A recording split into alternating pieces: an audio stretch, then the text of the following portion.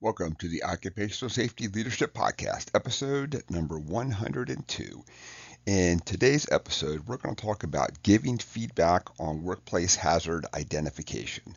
So this is something that over the years that I have struggled with too because, well, I got a lot of stuff to do.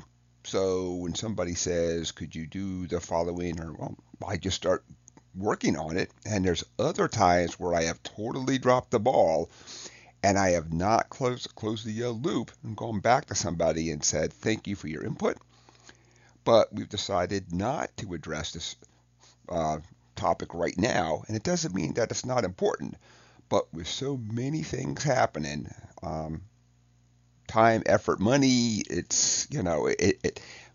sometimes it is a hazard, but you want to get the really big casualty producing injuries and hazards first, and then you'll go back and fine tune and work on others. Uh, so let's just dive right into it. I'm starting to ramble on here then.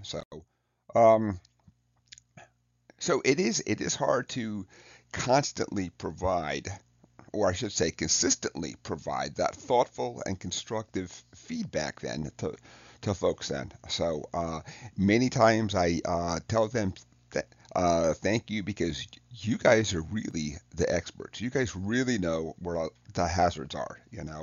Us as safety folks, we can read about things, we can observe things, but we're not running the equipment. We're not doing this stuff all day, every day. These guys really know where the hazards are. Anybody who's using this equipment. Many of us have to tackle multiple sites, so it's very hard to keep your attention on something that's literally not right in front of you, or it's been brought up to your attention and it's a relatively easy fix, and then you kind of go on to the next because we're tackling so many things at one time. Then, so um, let's talk about closing the loop. Then, so when somebody gives you that feedback of, hey, here's a hazard I found, let's sit down and address this. Um, when you do sit down and address it, of course, you obviously document it, you show all the steps, and then at the end, you then go back and tell the folks this is exactly what was done because you hope that everybody saw every step, but maybe they didn't see every step, or you have people working on second or third shift or other things that maybe don't have the same exact sight picture of you only on first shift doing these things to make things better for the equipment. So you also have to get back and tell folks, and it's really hard, but to say for things that you are not going to tackle, thank you for your time and effort. It is a hazard, and we're going to put it on the list, but we have to focus on things that are at a higher priority, or you say can cause more injury, whatever the right situation is, so folks know that they've been heard. So they know that you're going to address it, but they also know that it's not going to happen right now. That really helps them to have buy-in.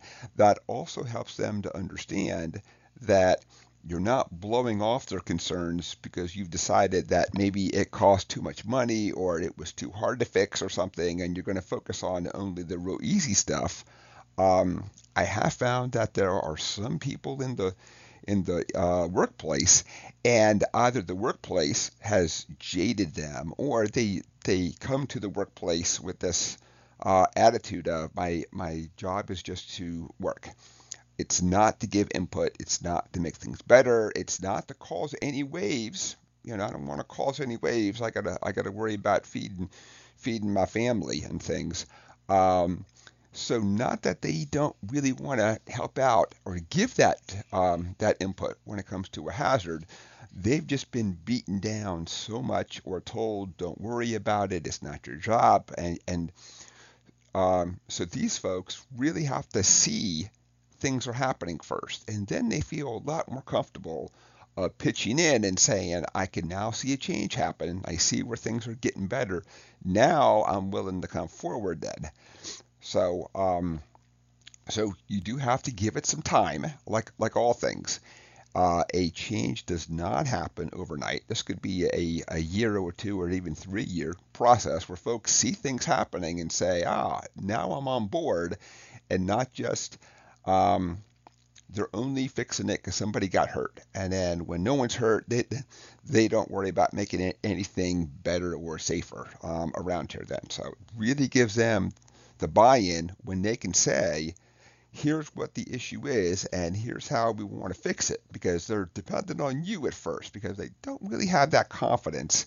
Eventually, because everybody actually knows how to solve these hazards, they have a hard time with the confidence and what if I do something wrong or I've done something that the boss will be mad about. And so they really kind of depend on us, but eventually they get more and more confidence, and they don't um, just take anything at face value. It's we can make this better by doing the following. So you get that real good buy-in eventually. But like all things, it does take some time, and you have to show that you are doing it also. You just can't assume people watch you and say, oh, that's good enough and all that stuff. So that's it for today's episode on giving feedback to to workplace hazard identification. We want folks to bring these to our attention. We also understand, of course, that you can't do everything all at the same time. Money, time, effort, priorities, all that stuff plays a role in it, but that doesn't mean that you don't add it to the list. And let's say, for the sake of argument, if we did some easy math, your list is 20 items. We rank it by risk, of course, and let's just say that we're going to tackle the first three, because if you got to do all of your other jobs too at the same time, well, eventually things that were lower on that priority list are now being bumped up because you've taken care of things higher on that list. So that really helps folks to get that good confidence. So episode number 102, giving feedback on workplace hazard identification, is over. I'd like to thank everybody for joining me today. My name is Dr. David Ayers, and have a safe day.